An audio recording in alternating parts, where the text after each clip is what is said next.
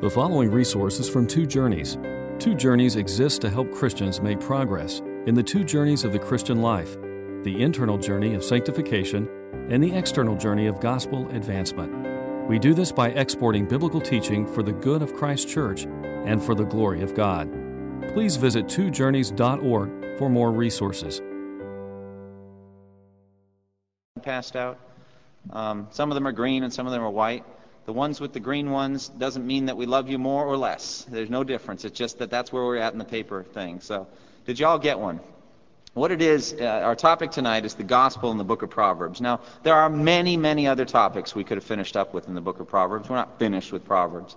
But I've kind of laid out a methodology for you. You ought to think of a topic and then just read the whole book of Proverbs. I've done it now 6 or 7 times in preparing these messages. It doesn't take that long to read through Proverbs, especially if you're kind of skimming, looking for key words. For example, one of the themes I wanted to cover is just the issue of rich and poor, how we should deal with issues of social justice, issues of the poor. That's a big theme in the book of Proverbs. Just go through and find out everything the book of Proverbs has to say about poor people and about how the Lord deals with them, etc. That's a big theme. There are others as well. You know, we've talked about relationships. We've talked about words. We've talked about money. So you can go through the book of Proverbs and find all kinds of things. But I wanted to finish up with just what the book of Proverbs has to say about the gospel and what we can find in there. Now, what I've done is I've organized it into major headings, 1, 2, 3, 4, 5 of them.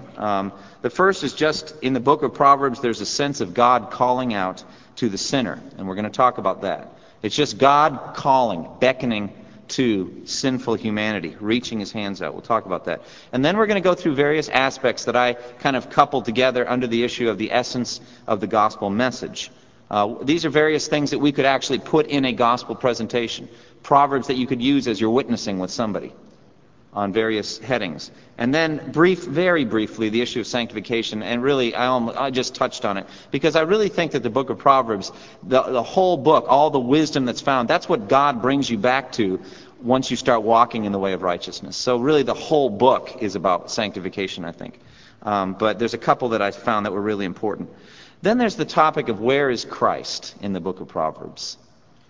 I mean, can you find Christ in the book of Proverbs? Can you find, for example, substitutionary atonement, which is the center? Can you find the cross in the book of Proverbs? We're going to talk about that. And then finally, our responsibility as evangelists. What does the book of Proverbs have to say about that?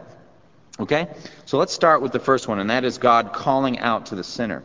You know, it says in Isaiah 65:2, it says, "All day long I have held out my hands to an obstinate people who walk in ways not good, pursuing their own imaginations, a people who continually provoke me to my very face."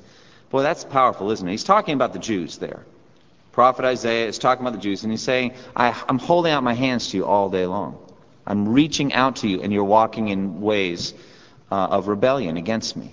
Well, we see that also in the book of Proverbs. The first that we see is this call of wisdom in chapter 1, verse 20 through 22. Turn there if you would and look. There's a sense of wisdom calling out. We get it in 3 places. We get it in chapter 1, we get it in chapter 8, and we get it in chapter 9. In all 3 places, we have a sense of wisdom walking through the streets of the city, or sitting on the gates of the city, calling down to simple people, saying, "How long will you love your simple or foolish ways? When will you turn?" And so there's a sense of God reaching out to the city, reaching out to the people. Look at chapter 1, 20 through 22. It says, "Wisdom calls aloud in the street. She raises her voice in the public squares. At the head of the noisy street she cries out. In the gateways of the city she makes her speech. How long will you simple ones love your simple ways? How long will mockers delight in mockery and fools hate knowledge? If you had responded to my rebuke, I would have poured out my heart to you and made my thoughts known to you." And it goes on from there. So here's wisdom kind of walking through the streets. Wisdom is God personified, I think, in this case. It's God reaching out. It's God's wisdom, His ways, His word, reaching out to people. And it's down in the streets, very earthy. It's involved in everyday life. There's at every moment, there's God's way, and then there's the way of sin. There's the way of righteousness and the way of unrighteousness, the way of wisdom, the way of folly. And we're seeing that all the time. And all you need to do is pick up the newspaper, and you can see how people are following the ways of folly, the ways of wickedness. And yet wisdom's out there beckoning. Wisdom's out there calling. And it's so important for us to listen to that call, isn't it? For us to listen to the call of God, not just let events wash over us.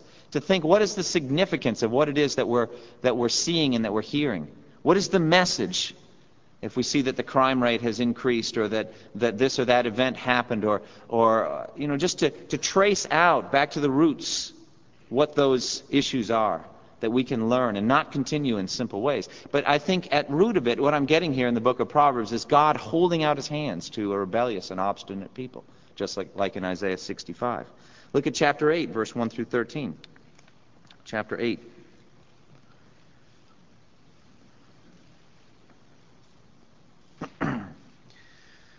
And it says, "Does not wisdom call out? Does not understanding raise her voice? On the heights along the way where paths meet, she takes her stand. Beside the gates leading into the city, at the entrances, she cries aloud. To you, O men, I call out. I raise my voice to all mankind. You who are simple, gain prudence. You who are foolish, gain understanding. Listen, for I have worthy things to say. I open my lips to speak what is right. My mouth speaks for what is true. My lips detest wickedness. All the words of my mouth are just. None of them is crooked or perverse. To the discerning, all of them are right. They are faultless to those who have knowledge.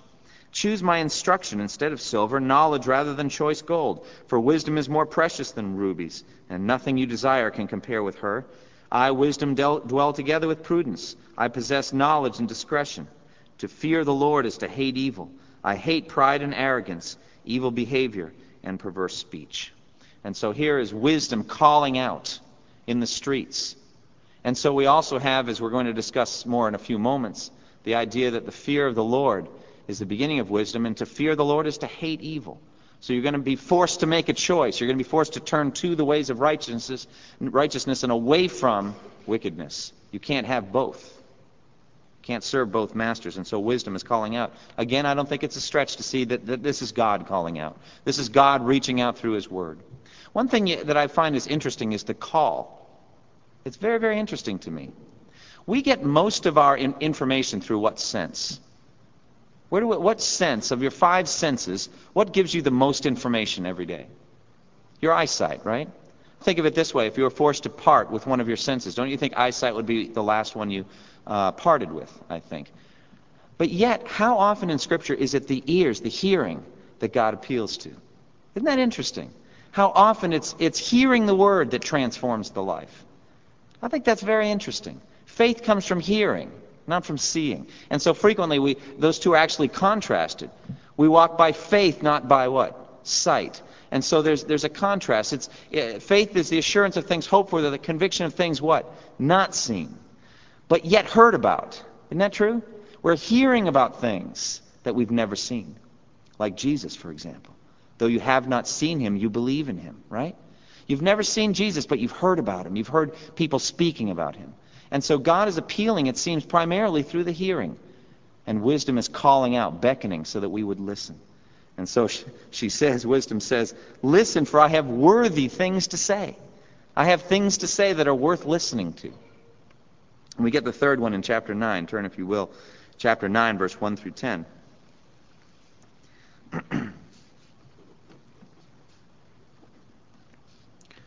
It says, wisdom has built her house. She has hewn out its 7 pillars. She has prepared her meat and mixed her wine. She has also set her table. She has sent out her maids, and she calls from the highest point of the city. Let all who are simple come in here, she says to those who lack judgment. Come, eat my food and drink the wine I have mixed. Leave your simple ways, and you will live. Walk in the way of understanding. Whoever corrects a mocker invites insult. Whoever rebukes a wicked man incurs abuse. Do not rebuke a mocker, or he will hate you. Rebuke a wise man, and he will love you. Instruct a wise man, and he will be wiser still. Teach a righteous man, and he will add to his learning. The fear of the Lord is the beginning of wisdom, and the knowledge of the Holy One is understanding. So again, this time, the image is of wisdom spreading out a banquet. It's the best of meats and the finest of wines, it says in Isaiah. The same idea here in the book of Proverbs, the sense that wisdom wants to spread a banquet for you. If you'd only eat. The things of the Lord are good. The ways of the Lord are good. And the ways of folly, of foolishness lead to an empty table, to death and starvation and barrenness. It's the very same thing we've been seeing in Romans. You've got Adam and you've got Christ. You've got the desert. You've got death. You've got sin and condemnation. And then you've got eternal life. You've got a banquet. You've got the wedding feast of the Lamb. You've got all the beauty of Jesus Christ. And that's the contrast here. Okay, so the first major theme is the idea of God calling out to the sinner. Do you see it?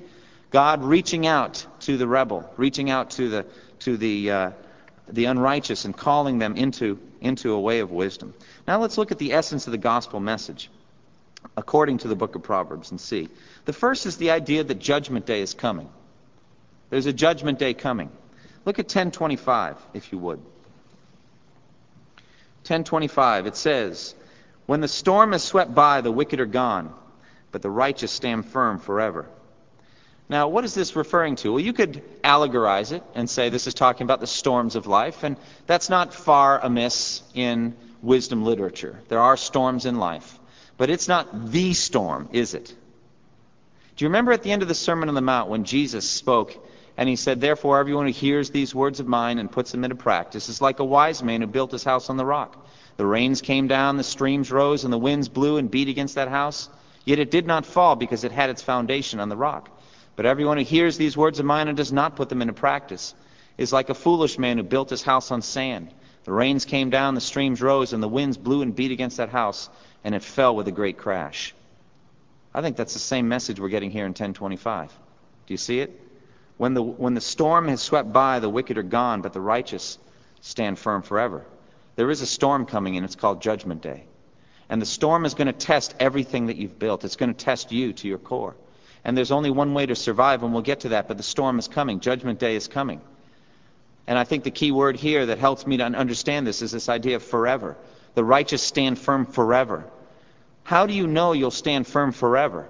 Except by the gospel of Jesus Christ. Is there any other way for you to stand forever? Isn't death itself a kind of storm that's coming?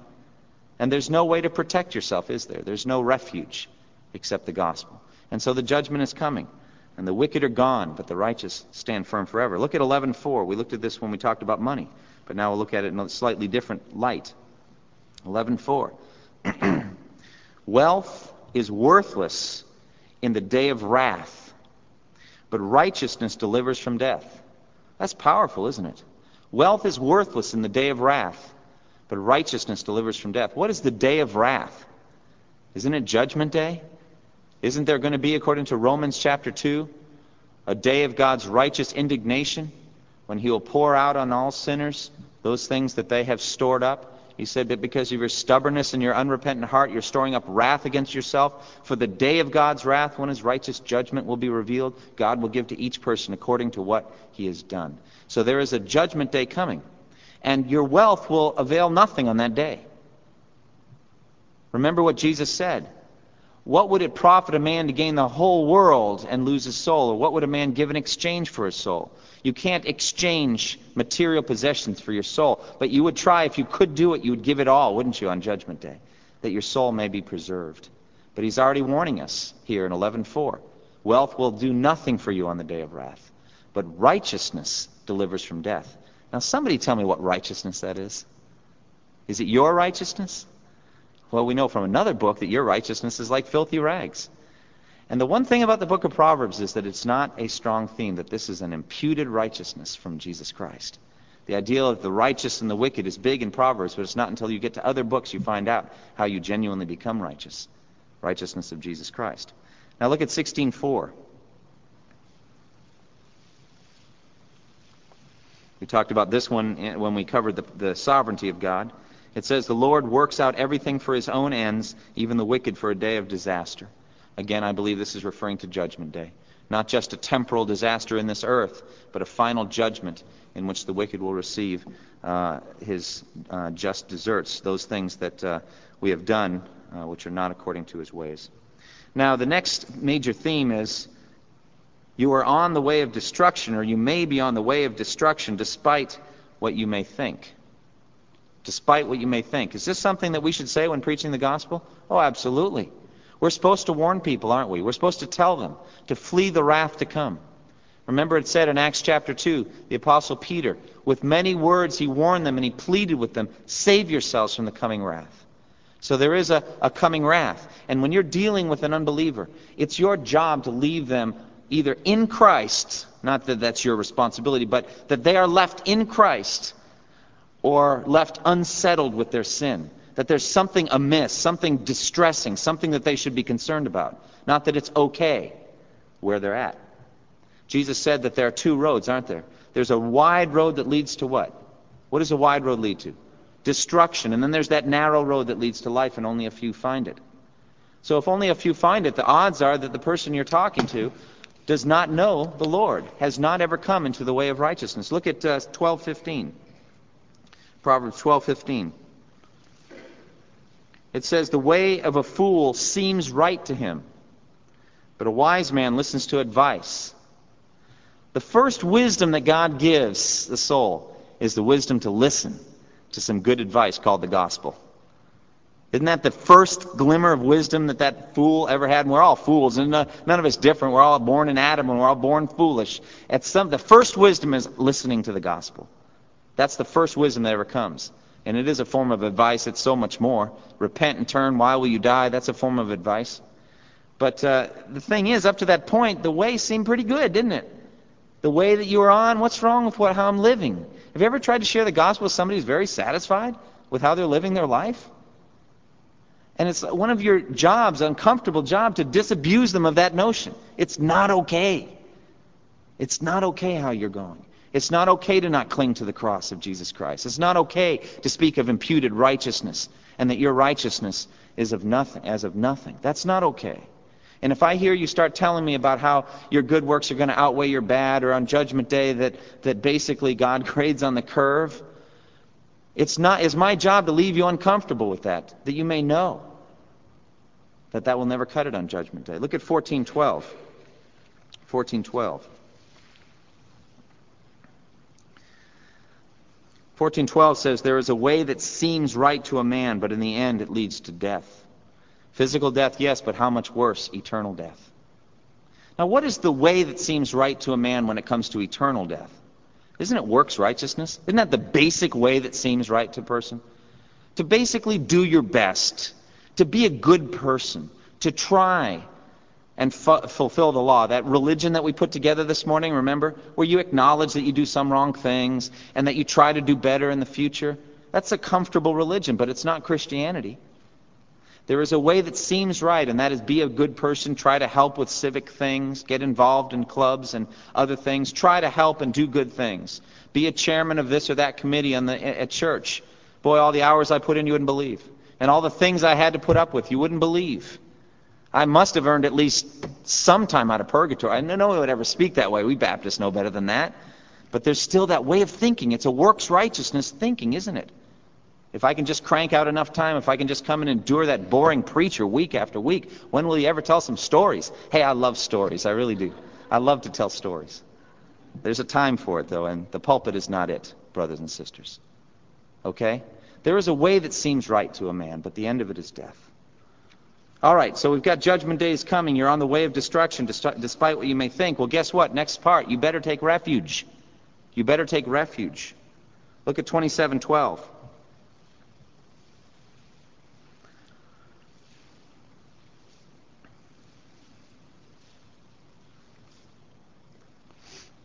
The prudent see danger and take refuge, but the simple keep going and suffer for it. Isn't that powerful? See, the gospel comes and it tells you of things that aren't here yet. Right? Good and bad. It tells you of a heaven that's not here yet. What some people dismiss as pie in the sky by and by. It's not here yet. We can't enjoy it now. It's just future. It's deferred. But it also speaks of a judgment that's coming. It's not here yet. But it says in 1 Thessalonians 1:10, because of these, it says the wrath of God is coming. Jesus Christ rescues us from the coming wrath. Colossians says, because of these things, the wrath of God is coming. There's a coming wrath. Well, the first step of prudence is to believe that that's true. Remember in Pilgrim's Progress, what is it that made Christian run out of the city of destruction? He was afraid to live there anymore. He didn't want judgment coming down on him, and so he wanted to take refuge. He just didn't know where that was. And it took evangelists telling him, and he began the journey. But he wanted to take refuge. You must take refuge. The next one, the fear of the Lord, is the beginning of that journey toward refuge, isn't it? It's the beginning of the journey, the fear of the Lord. 1:7, the fear of the Lord is the beginning of knowledge, but fools despise wisdom and discipline. And 8:13, it says to fear the Lord is to hate evil. Isn't that strong? Just meditate on that for a minute. To fear the Lord is to hate evil. Now, I've been teaching before, spiritual maturity is a matter of knowledge, faith, character, actions. Character, I believe, I got this from Jonathan Edwards, I think it's true. Character has to do with what you love and what you hate. What kinds of things do you love? What are you attracted to? What do you yearn for? What is beautiful to you? What do you want in your character? What do you want in your soul? What is your hunger and your thirst, right? And then conversely, what repulses you? What repels you? What do you despise? What causes you to push away? I think that is who you are. Love and hate. Well, we think of Christians, it's only a matter of love. It is not only a matter of love. The fear of the Lord is to hate evil, right? And so you feel the Lord when you start to hate evil. And there's all kinds of evil around. The book of Proverbs opens up so much of it to us. And then the fear of the Lord then is to hate evil. And then 9:10 says, the fear of the Lord is the beginning of wisdom, and knowledge of the Holy One is understanding. That is powerful.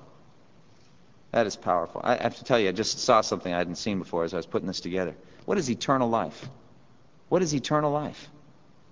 Now this is eternal life, that they may what? Know you, the only true God, and Jesus Christ whom you have sent. So here it is in 9:10. Eternal life, although it isn't called that, but that's what it is.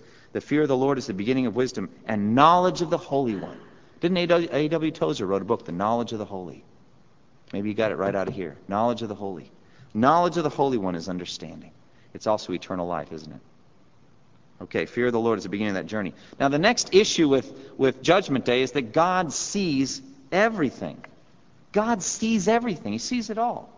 Now in the middle of chapter 5, and there's numerous warnings in the book of Proverbs against adultery, aren't there? That could have been one of the major themes that we took up on an evening like this. Sexual purity. Well, look at 5:21 and 22. In the middle of the warnings, 5:21-22 says, for a man's ways are in full view of the Lord, and he examines all his paths. The evil deeds of a wicked man ensnare him. The cords of his sin hold him fast. So God is staring at your way. He's watching your life carefully. Remember, with the Lord, a day is like 1,000 years. Wow. He is really zeroed in on you. Remember, Job called him a watcher of men. He said, turn your gaze away from me, you watcher of men. You're staring at me too closely. He's watching us carefully every moment. Can we survive a judgment like that? I think, remember that popular song, was it Bette Midler, God is watching us, God is watching us, from a distance? He knows the wicked from afar, but he is intimately aware of every little look of the eye, every inclination of the heart. He's on it. And it says in Hebrews 4, nothing in all creation is hidden from God's sight. Everything's uncovered and laid bare before the eyes of him to whom we must give an account. So the book of Proverbs tells us that about Judgment Day. And the next aspect of Judgment Day is that God tests the heart. He's looking at the motives. Motives are crucial. Look at 16:2. All a man's ways seem innocent to him, but motives are weighed by the Lord. So we always think well of ourselves, don't we? Did you ever notice that about yourself? My motives are good. My intentions were pure. Really? But God is looking minutely at the inclinations of the heart, and I don't really even think we know ourselves on these matters, do we? I don't even think we really know why we do what we do. But all a man's ways seem innocent to him, but motives are weighed by the heart. 17:3, the crucible for silver and furnace for gold, but the Lord tests the heart. He's looking at the heart, isn't he? He's zeroed in the heart. Now, what is the heart? We've talked about this before. It's the part of you that thinks, the part of you that feels, the part of you that decides and chooses. It's the part of you that has passions and inclinations. It's the part of you that loves and hates. It's that internal, invisible part of you. And God is weighing it all, testing it all, looking at it carefully. 20:27 says, the lamp of the Lord searches the spirit of a man. It searches out his inmost being. I believe that God actually leads us into circumstances so that the thoughts of the heart are revealed. I really feel that way. I feel that we're kind of navigated into a situation where what we really are, who we really are, just comes out. Especially for Christians, because then we can see ourselves and we know ourselves. Non-Christian really isn't being self-reflective. But God is probing the heart. And then 21:2, similarly, it says, all a man's ways seem right to him, but the Lord weighs the heart. Why is it true? Why do you think it's true that we naturally think so well and highly of ourselves? I'm talking about unbelievers even. Why is that? What do you think? Yeah, we can always compare ourselves to someone else, and it's not hard to find somebody who's not doing that well.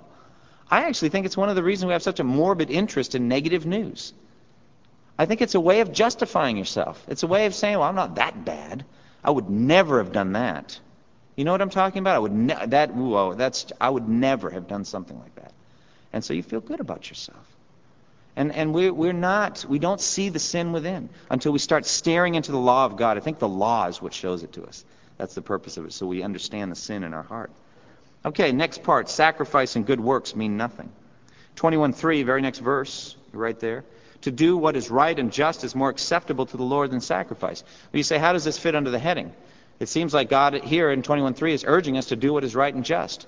Well, we also know from other places that we can't obey the law.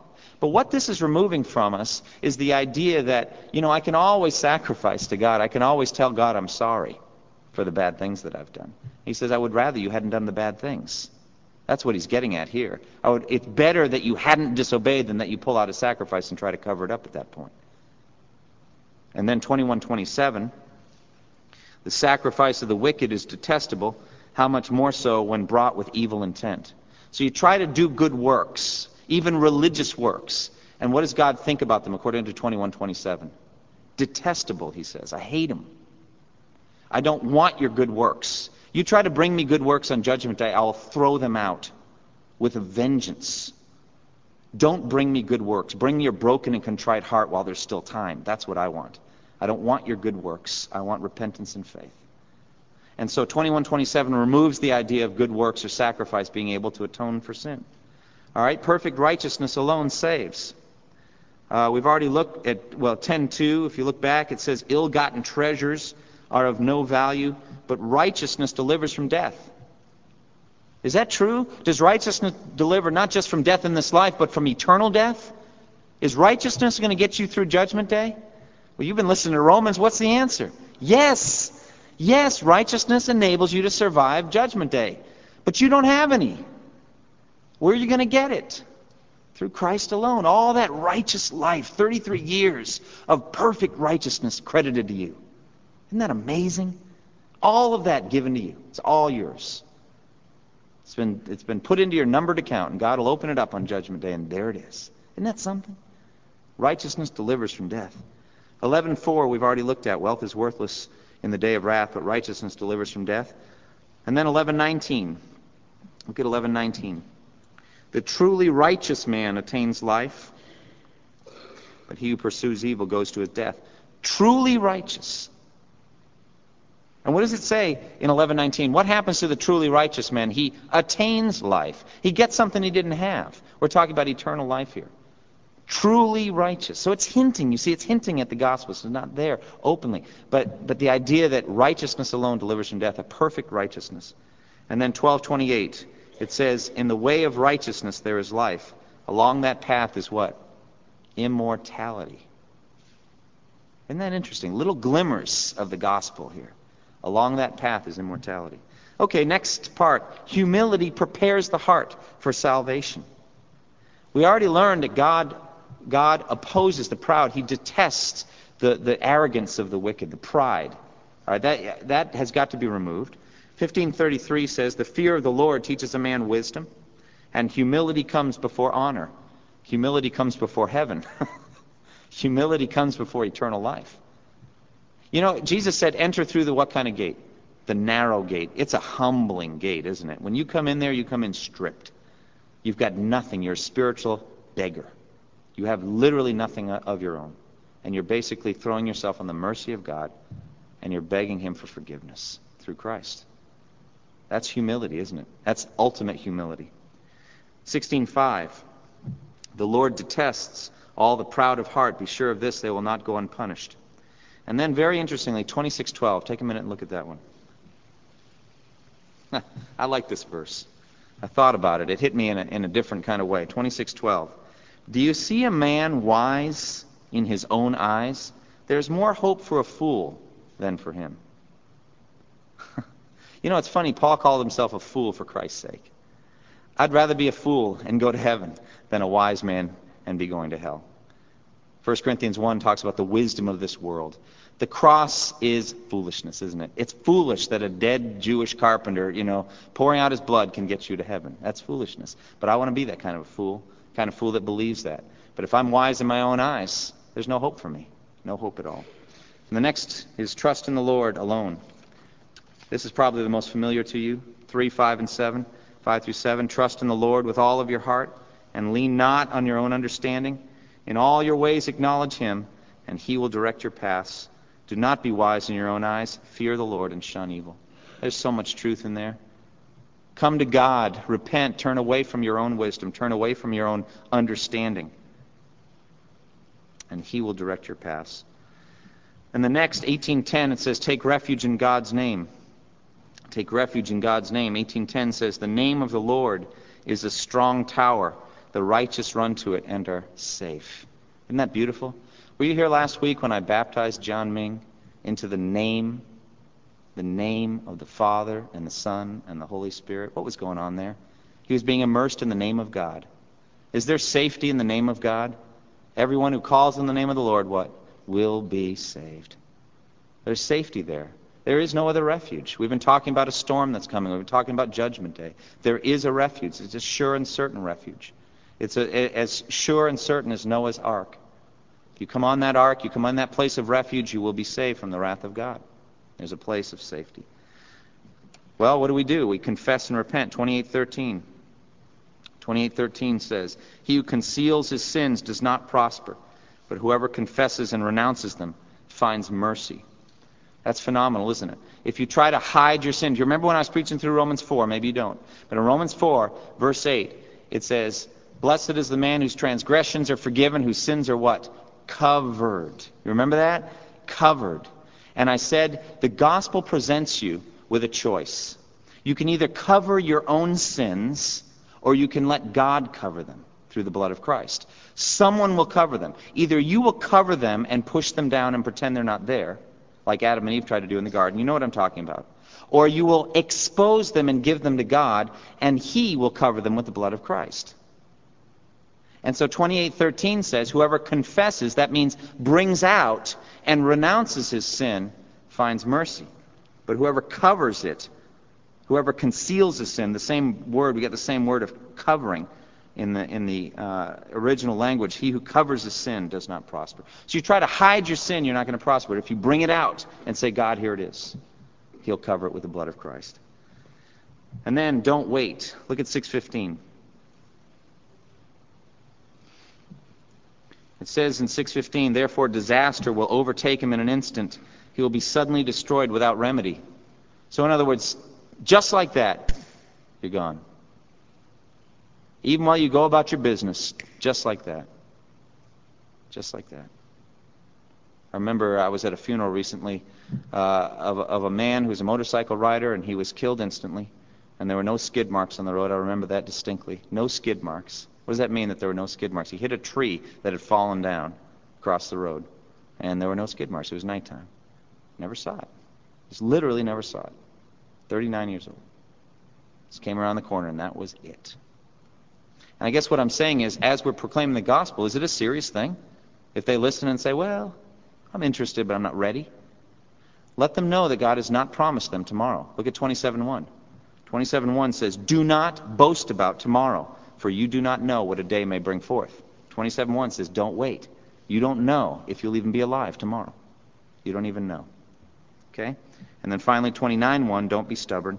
A man who remains stiff-necked after many rebukes will suddenly be destroyed without remedy. Don't stiffen your heart. If today you hear His voice, don't harden your heart. Don't stiffen your neck. Same thing. Hardened heart and stiff neck, same thing, I think. Don't resist, but follow Christ. Now, those are all just different aspects of the gospel. I'm going to skip the sanctification ones. You've got them on your sheet. You can look them up. I want to talk about Jesus Christ. I think it's very, very interesting that we do not openly have an atoning sacrifice in the book of Proverbs. I find that very interesting. Look at chapter 30, however, at the very end. I think it's really interesting to me.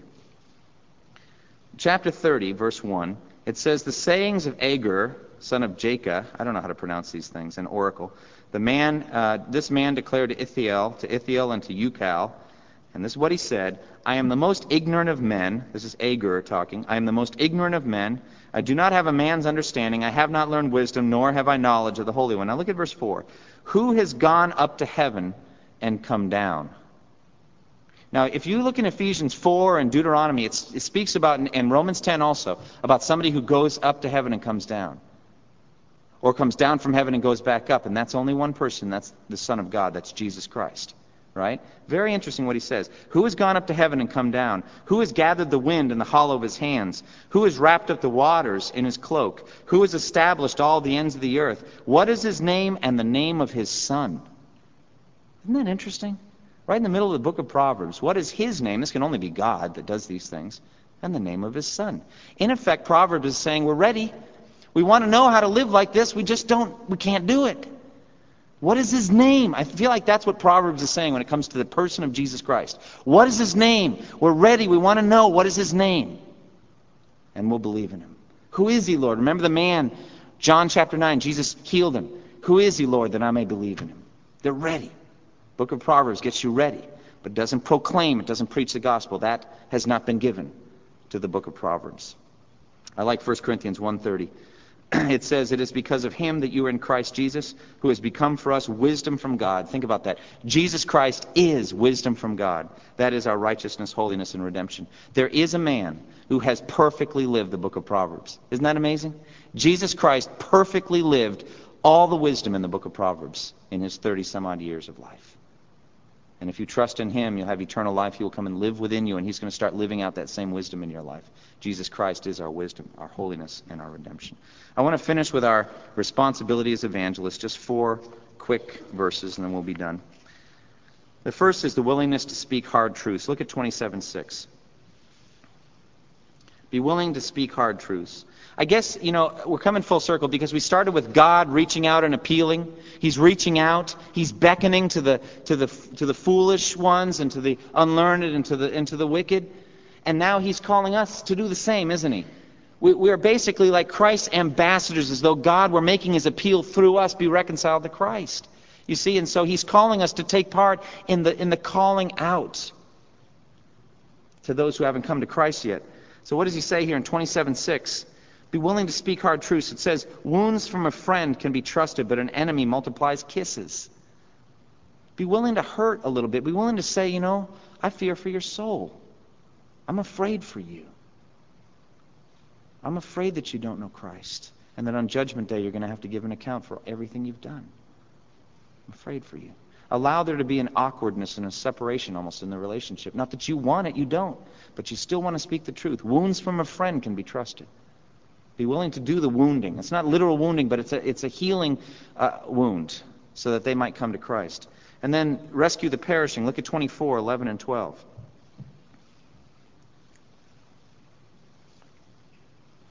It says, "Rescue those being led away to death. Hold back those staggering towards slaughter. If you say, 'But we knew nothing about this,' does not he who weighs the heart perceive it? Does not he who guards your life know it? Will he not repay each person according to what he has done?" You can't say, "I didn't know they were going to hell." You can't say, "I didn't know. I didn't know that my co-worker or that my relative or that my friend didn't know Christ." You knew. You did know. You do know. Do you know any unbelievers in your life? Have you ever said anything to them about Christ? Don't just bring them to church. You're the friend. This is wounds from a stranger. Your wounds from a friend. They know you. And God can use you in a mighty way to witness to your friend, your relative. Rescue the perishing. And then don't fear man. Look at 29:25. Fear of man, it says, will prove to be a snare. But whoever trusts in the Lord is kept safe. Don't be afraid of men. Don't be afraid what people will think of you because you open your mouth and testify to the grace of God. What do you think they'll think of you? Well, some of them will reject you, but some of them will be saved. Some of them you'll listen and be saved. So fear of man is a snare, but whoever trusts in the Lord is kept safe. Trust in the Lord to make you a witness. And then finally, 11:30. Proverbs 11:30 says, "The fruit of the righteous is a tree of life." Have you ever heard of the tree of life? What is the tree of life? Don't you remember there were 2 special trees in the Garden of Eden? We've been talking a lot about that other tree, tree of the knowledge of good and evil. And by the way, about that, did Adam and Eve know good before they ate from that fruit? Oh yeah. I mean, nothing but good. It was good, that was good, the other was good. Everything was good. Good, good, good, very good even. They knew good. What didn't they know? They didn't know evil. Do they know now? Oh yeah. Adam and Eve had almost 1,000 years. Or at least Adam, I don't know how old he was, but Adam had almost 1,000 years of evil. I hope he's in heaven. I mean, really, I think it would be wonderful. What a trophy of God's grace if Adam ended up being redeemed. But what I'm saying is that we have a long history with evil, don't we? We know evil, all right? But there was another tree, wasn't there? And what was the name of that tree? It was the tree of life. And that was cut off from us. Okay, the fruit now, it says here, the fruit of the righteous is the tree of life. Now, I don't want to take this out of context because I frankly don't know what it meant to Solomon to win a soul. I've been wondering about that. But look at the second half of the verse. "And he who wins souls is wise." What did it mean to Solomon to win a soul? I don't know. It's interesting. That's a Wednesday night teacher kind of context question, right? What did Solomon mean by winning a soul? But within this context, I don't think it's too far amiss to talk about eternal life and to talk about persuasion into eternal life, even the preaching of the gospel. Wouldn't you love to be a soul winner, somebody who wins somebody to Christ? I want our church full of soul winners. I want a multiplication ministry in this church. I want to be a soul winner, it's true, but I want you to be as well. So we've seen in the book of Proverbs, we've seen some fascinating things. We've seen a wisdom and a righteousness described here, but we've not had the bleeding sacrifice, the atonement that we get in Romans chapter 3. Jesus Christ, the propitiation for our sins. But we know who he is, and Jesus has become for us our wisdom from God. Why don't we close in prayer? And I would like to ask you, if you would, to remember to pray for me. I'll be gone for 2 weeks starting on 4th of July. So be praying for me and for my family while I'm gone. And just pray that God would bless what we do. Jack and Rita as well, Jack Evans and Rita Evans. That God would anoint us with his Spirit, protect us, and also that seeds could be sown that will bear fruit for eternal life. Will you pray with me for that? Thank you. I see that nodding head. I see you. All right. So you can pray for me, please. I need it. Let's close in prayer. Father, we do thank you for the time we've had tonight to study your word and for the wisdom we've gotten from Proverbs. And I pray now, Lord, as we go on from here, that we would win souls for you, Lord. Whatever Solomon meant, we know what you mean as you speak to us, Lord, that we might rescue the perishing, that we might reach out with the gospel, and that we might see eternal soul, just see people repenting and coming to Christ and then built up in their faith until they reach full maturity. Father, we want to see that, and I pray that you would do it. We thank you for the day we've had in your house, and we thank you for the words that we've heard from you. Be with us now as we go into our week. Make us fruitful for you. In Jesus' name, amen. Thank you for listening to this resource from twojourneys.org. Feel free to use and share this content to spread the knowledge of God and build his kingdom. Only we ask that you do so for non-commercial purposes and in accordance with the copyright policy found at twojourneys.org. Two Journeys exists to help Christians make progress in the 2 journeys of the Christian life, the internal journey of sanctification and the external journey of gospel advancement. We do this by exporting biblical teaching for the good of Christ's church and for the glory of God.